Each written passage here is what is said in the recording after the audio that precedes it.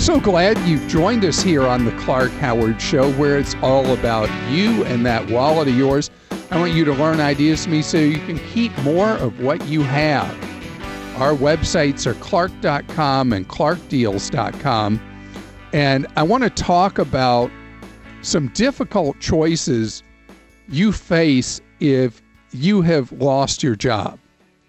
Because many Americans, in the push and shove of the costs that you're incurring without income coming in, one of the things that gets shoved out is health coverage. If you worked at a place where you had health insurance available to you, and with everything else you got to figure out, what do you do about health coverage for you and your family? Well, let's talk this through, because if you have the resources, as long as you're working for even a larger than tiny employer, which is one that has a couple of dozen employees or more, you have what are known as Cobra rights.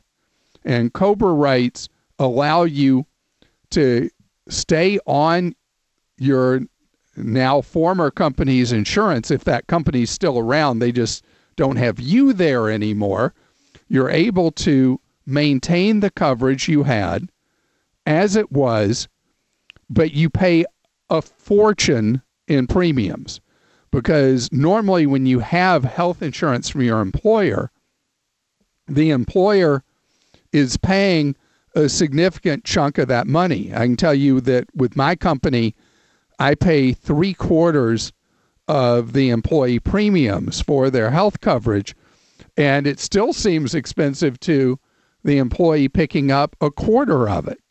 But when you go on Cobra, you pay the entire cost, the 100%, not whatever share you were prior paying, plus an administrative fee, typically 2%. So you pay 102% of the cost of having that coverage, which for many people is a burden that you can't possibly carry.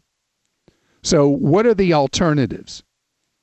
One of them is that if you have lost your income, you may qualify for special subsidies on healthcare.gov. And even not during a normal enrollment period, you're allowed to enroll on what many times are referred to as the Obamacare exchanges, where you're able to buy a plan, and because you don't have normal income, you may be able to get coverage essentially for nearly free, or pretty much so, for that healthcare plan with a federal subsidy.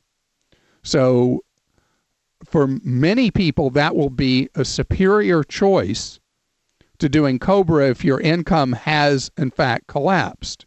So if you go to healthcare.gov, because you would qualify for what's known as special enrollment, you see what's available. You then be able to see if you qualify for the premium subsidies. And if you do, then that would be a much superior choice. So from layoff, you have 2 months, defined as 60 days, to make that application under this special enrollment period. And so you can do that. If that's not going to work for you, then you still have time to do the Cobra enrollment. If there's no way you're going to be able to afford the Cobra, then in many states, you may in fact qualify for state-provided health care under the Medicaid program, and that will depend, because Medicaid has been expanded in most states, not in a small number of others, but there are alternatives, many of which would be vastly superior to you going without health coverage. Because going without health coverage means for many people that you don't seek care or treatment for a minor condition that left untended ends up being a very major thing that could be at great cost to your health, even your life. I want you to post questions for me at clark.com/ask. Producers Kim and Joel alternate asking your questions. And Kim, who do you have first? This is from Ricky in Washington. He says, my 13-year-old grandson wants to start investing. He has about $300. He wants to buy stocks on his own. I would prefer that he look into some sort of an investment program.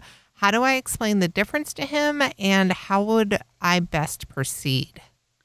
Wonderful question. So at 13, he can't have his own account. He can only have what's known as a custodial account that has an adult who is the custodian for the benefit of a minor child. It doesn't mean you can't give that child freedom to invest the $300 as he wishes.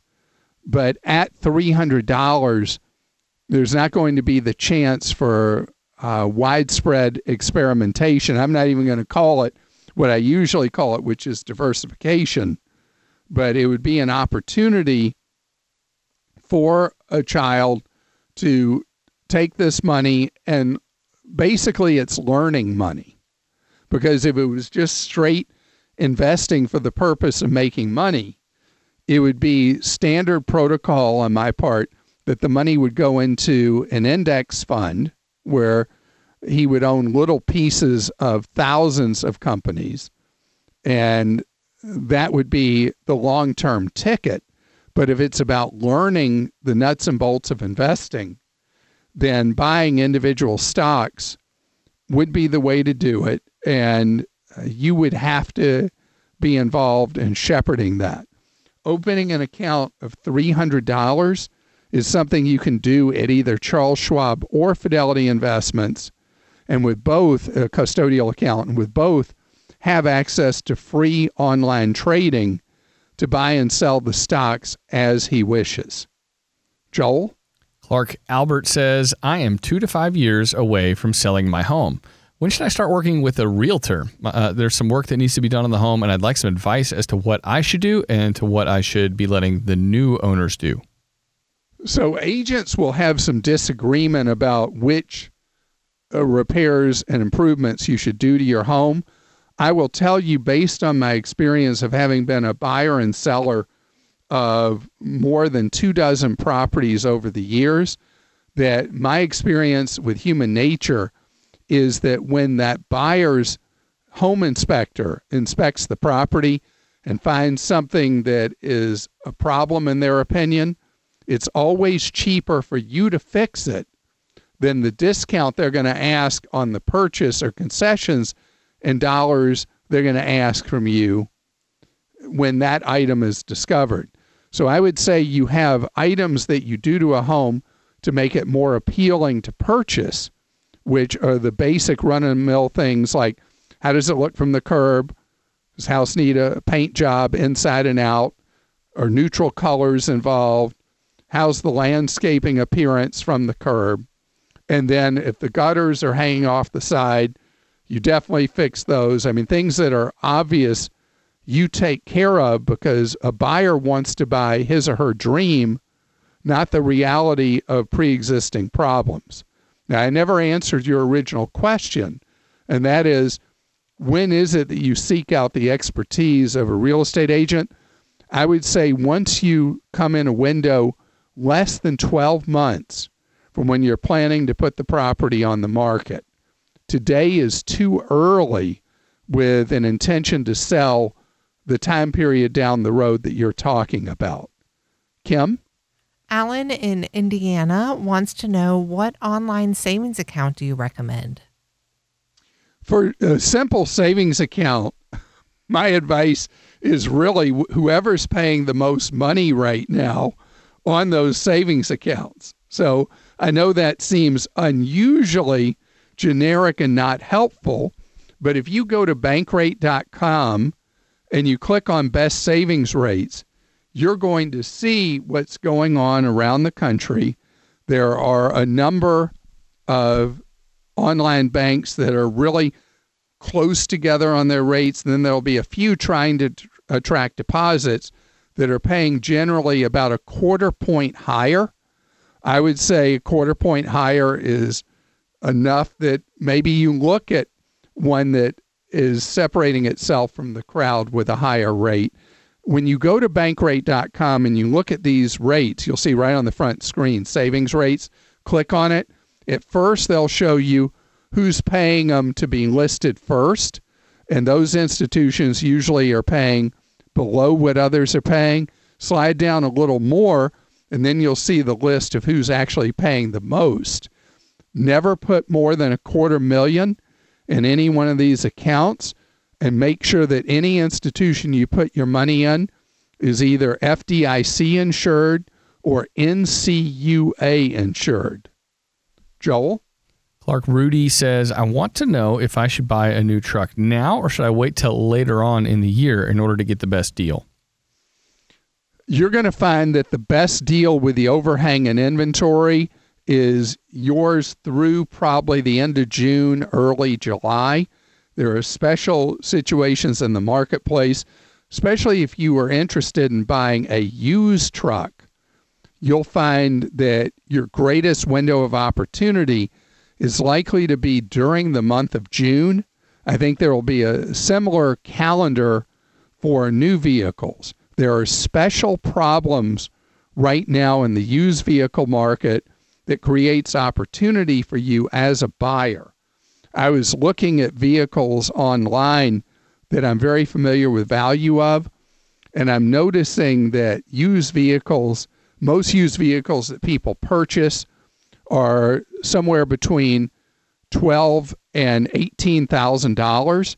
And I've noticed that right now the prices on those vehicles are generally around $2,000 less than normal. And I don't know how long that price advantage remains in place. Kim? Clark, Erica in Oregon says, the app Credit Karma says I have a credit score between 750 and 755, depending on who it's from.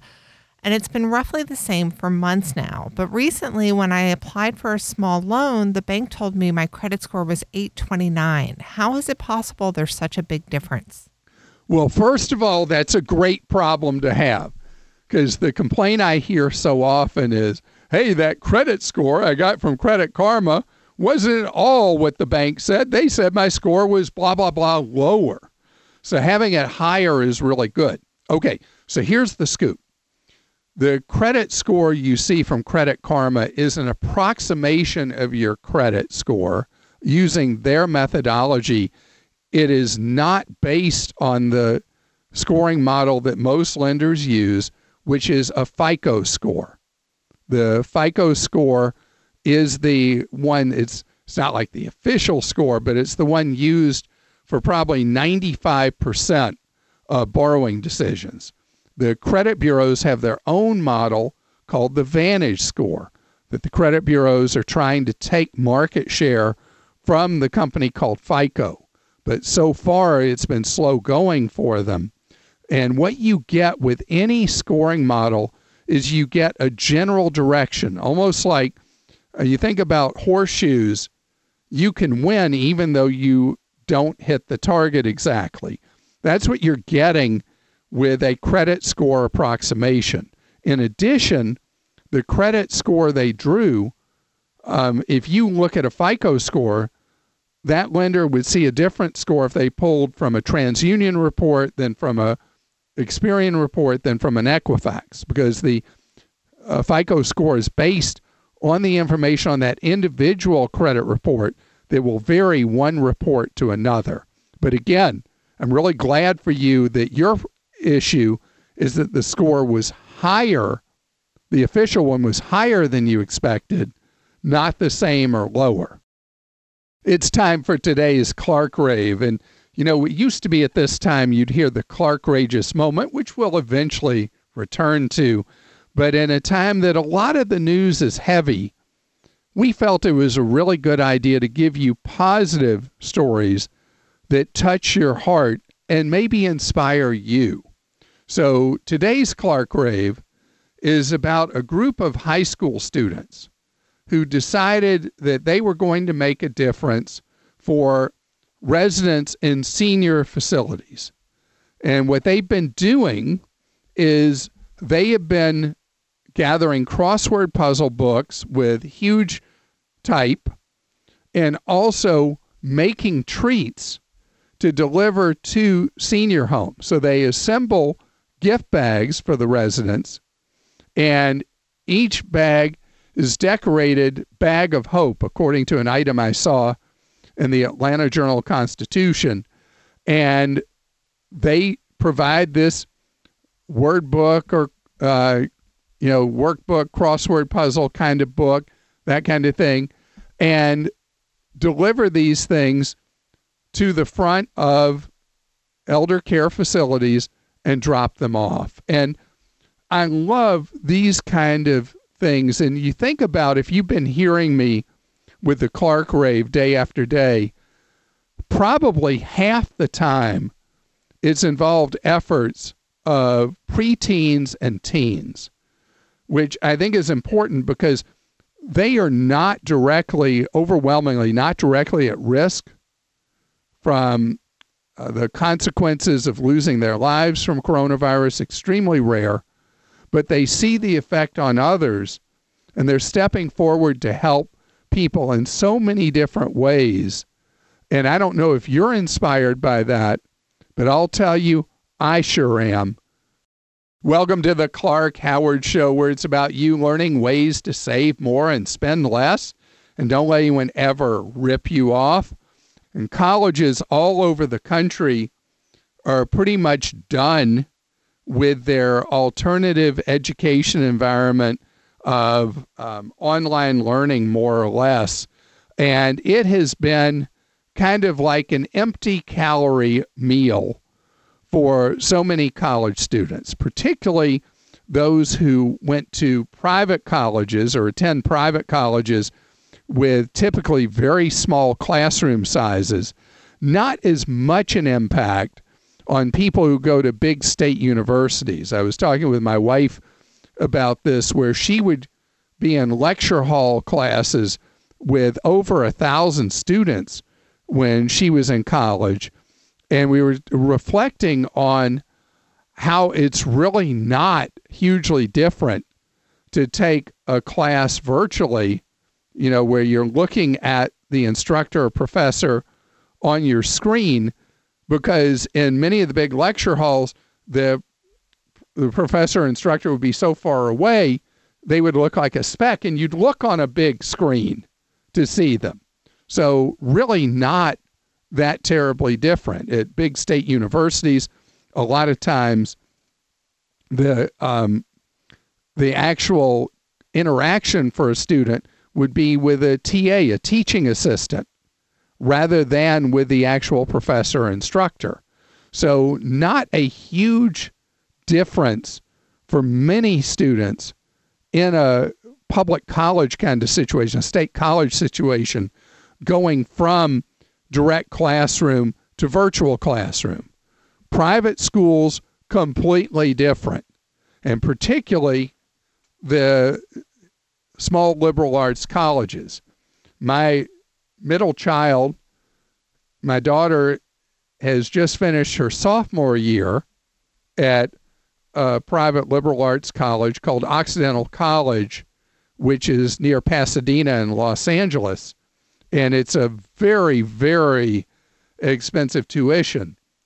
But what she gets for that normally is she gets a classroom size that is typically maybe 10 to 15 students, sometimes even less than 10, rarely more than 20.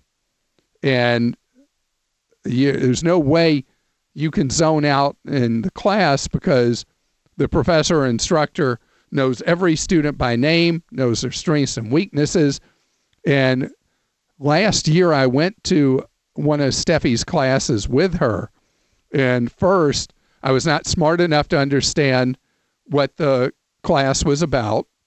And two, I was just so impressed how the professor knew which students would likely partway through would start staring out the window and would immediately call on one of those people with a question, and knew how to work with each student to improve their engagement and understanding of the content. That's what you get in those ultra small class sizes. So we've talked as a family, because the online learning that our daughter had the last 2 months of the spring semester were not effective for her. She did not have the same experience. And my wife and I each sat watching her in classes with the virtual kind, and we both, having sat in real classes, saw that it was not anything like what we were paying those huge tuition bills for. You know, it'll be clear over the summer if colleges are going to resume normal campus life and instructing, and it'll vary from place to place. But I can tell you, we have made a decision jointly with our daughter that she will not go back in the fall. She's not dropping out of college, but she's not going back in the fall if it's again distance learning. That she's at an expensive liberal arts college because that atmosphere of education has worked very well for her and she's really thrived in it. But why would we spend that money and have her spin her wheels and waste our money and her time? So the question we'll have to figure out, with jobs being difficult to get, what's she going to do if she's not in school in the fall? I'm hoping that colleges will, in large numbers, will be able to reopen in the fall. But it's a decision we're going to have to make student by student, family by family, regardless of where a child goes to school, whether it does in fact pay to continue learning in an alternative way, or if it's better to do something else in the meantime. Post a question you have for me on any topic at clark.com/ask, and then producers Kim and Joel are asking your questions for you. Who's up next? Clark, it's me. And Kip has a question. He says, I'm a new listener and my wife is self-employed. So what is a good way to go about investing her money to help it grow for her?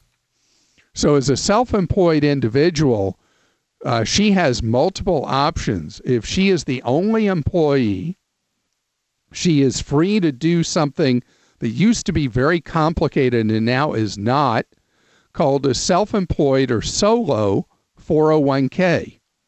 All the low-cost companies that I talk about on my investment guide at clark.com offer solo or self-employed 401ks. They give you the ability to put in the same kind of money that you would put in if you were employed at a traditional job, with extra benefits and extra complications. If you want it to be as simple as possible, amazingly simple as a self-employed individual, you instead can do something known as a SEP. Any organization, but I like for you to be with one of the low-cost ones, offer SEPs. There's virtually no setup involved with them. The paperwork you fill out is half a page for the government purposes. In fact, you basically fill it out and file it. You don't actually turn it into the IRS. It'll take about 3 to 5 minutes to fill out. And then essentially you have a form of an IRA, the SEP, Simplified Employee Pension. You can fund it based on the profitability of your business each year, from no money to little money to potentially a lot of money, huge money. If your self-employment turns out to be very profitable, you're able to shelter tens of thousands of dollars from your reported income and put it aside deferred for retirement in a SEP. The third option is much simpler even than that, and that is you're allowed as a self-employed individual to do a Roth IRA, put money into it up to $6,000 a year. You put after-tax dollars in it, and it just grows tax-free and it's spent tax-free down the road. I know that's a lot to throw at you all at once.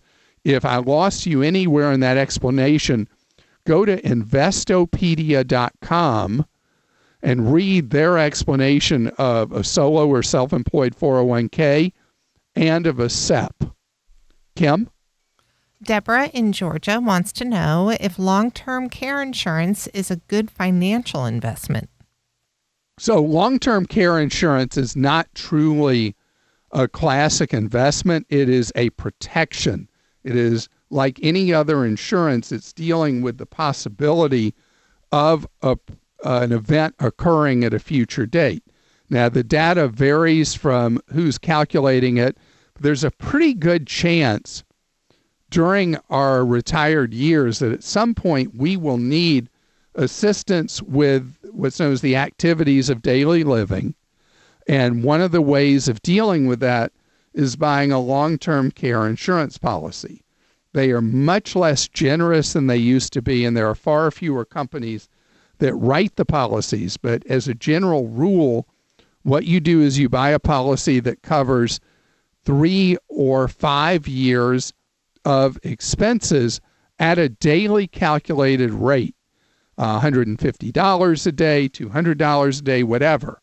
And you buy that amount of coverage that you then can buy with an inflation protection set at different levels, like 3% or 5% or whatever, as medical costs historically have gone up faster than the general rate of inflation. If you really want to insure as much as possible, you buy for the maximum number of years with the highest inflation adjustment you can get, if you can afford the premiums for that. Again, very limited number of companies write long-term care insurance. And if you end up never needing long-term care, it's like having auto insurance when you don't have an accident.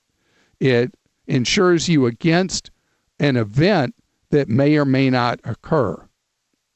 Joel? Clark Tim says, if my credit is frozen, does my credit score still move up and down? Yes. Your credit being frozen in no way affects your existing credit and how it's graded. So when your credit's frozen, what it does is it prevents a criminal from impersonating you and applying for credit or buying things with credit, pretending to be you. So that's the value of a credit freeze. But it has no impact on the movement and tracking and scoring of the credit that already exists. Any mortgage you have, any home equity line of credit or loan, car loan, credit cards, personal loans, and a credit report and the score with it. It's like a continuously evolving report card. And so you are entitled, I should mention right now, that the credit bureaus allow you access to your credit reports instead of once a year seeing each one free. You're allowed up to 3 a month from each of the credit bureaus to be able to observe your credit and see if anything seems funny or funky. You hear me a lot talk about Credit Karma as a way to track what's going on with your credit and your credit score. There are approximations of your credit scores. While your credit's frozen, you can't set up a Credit Karma account. You'd have to thaw your credit files, set up the Credit Karma, and then refreeze for you to be able to monitor a Credit Karma account whenever you wish. Kim? Mike in Georgia says, Clark, I know you own a Tesla. What is the true cost of owning a Model 3 LR? And why don't we have any more affordable EV options in the USA? Americans have not really been into electric cars, any electric car except Tesla. You know, the models that have been introduced in recent years by other automakers, many of which are very fine automobiles. I've driven so many of them, and it's a disappointment to me that most buyers don't consider them. But the electric vehicles will become more prominent as the things people are really interested in buying are very heavily offered in electric versions, like SUVs from various manufacturers and pickup trucks. in electric versions, because pickup trucks that are electric have much more ability than pickup trucks that are gasoline or diesel powered. And so I think that's going to be a significant market for electric vehicles in the future. As far as figuring the cost, I am not qualified to do that. There have been a number of organizations that are in the automotive field that have written their analyses of the true cost of ownership of a Model 3 long range versus a traditional gas engine vehicle. If you're not familiar with this, Tesla Model 3 starts at, I think, $35,900, which is about what the average vehicle is in the United States, but has a much, much lower cost of ownership year by year, not needing gasoline and not needing virtually any maintenance than a traditional gas engine vehicle. The big change that's happened with electric vehicles in the last 18 months is you can now buy them at an equivalent cost of a gas engine vehicle of similar shape and size, because the cost of the batteries that used to make electric vehicles really pricey, now the battery cost has come down so much that we're just months away from electric vehicles being cheaper to buy up front than a gas engine vehicle. And then they're much cheaper to operate over time. This episode is brought to you by Progressive Insurance. Hey, listeners, whether you love true crime or comedies, celebrity interviews, news, or even motivational speakers, you call the shots on what's in your podcast queue, right? And guess what? Now you can call the shots on your auto insurance, too. Enter the Name Your Price tool from Progressive. The Name Your Price tool puts you in charge of your auto insurance by working just the way it sounds. You tell Progressive how much you want to pay for car insurance. Then they'll show you a variety of coverages that fit within your budget, giving you options. Now, that's something you'll want to press play on. It's easy to start a quote, and you'll be able to choose the best option for you fast. It's just one of the many ways you can save with Progressive Insurance. Quote today at Progressive.com to try the Name Your Price tool for yourself and join over 28 million drivers who trust Progressive. Progressive Casualty Insurance Company and Affiliates. Price and coverage match limited by state law. When you have a question for me, go to clark.com/ask to post it. Producers Kim and Joel are alternating asking your questions. Joel, who do you have a question from? Clark got one from Ron in Illinois. He says, USAA is a highly regarded insurance company, but when I went online to get an auto insurance quote, they asked me for my social security number. I'm really uncomfortable giving them that, so I declined.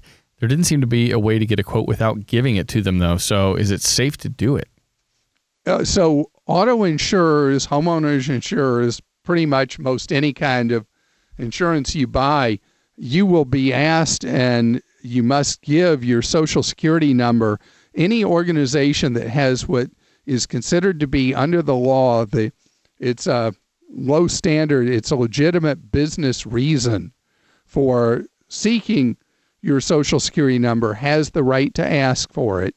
And so, unfortunately, in order to do business with USAA or most any other insurer, you're going to have to give your social security number and let them have that to verify you are who you say you are and your identity. You have to do it with stockbrokers, banks, credit unions. Even when you're not applying for a loan with a bank or credit union, they have to verify your identity, and their method of doing so is with your social security number. Kim? Ruth in Michigan says, yesterday I received an email that looked to be from Amazon. It was instructing me to update my Alexa app, or I might not be able to receive Alexa reminders or notifications in the future. It had a link for me to go and check. Do you think this is phishing? That is a great question, but I would not click on that link. I would first go and search with a Google search or on Amazon itself. Is there any update that is required to Alexa devices? Some search like that, and you would find out. And I've reached a point that I never click on any hyperlink in any email I ever receive, because you never know when they're trying to load a virus on your device or in some way create mischief in your life. I can take the information I've been given and use it as a way to go check to see if there really is a problem that I've got to solve. This is the Clark Howard Show. Thanks for joining us today. The Clark Howard Show is produced by Kim Drobes, Joel Larsgaard, Deborah Reese, and Jim Ayers. And remember, 24 hours a day, we're there to serve you at Clark.com and ClarkDeals.com.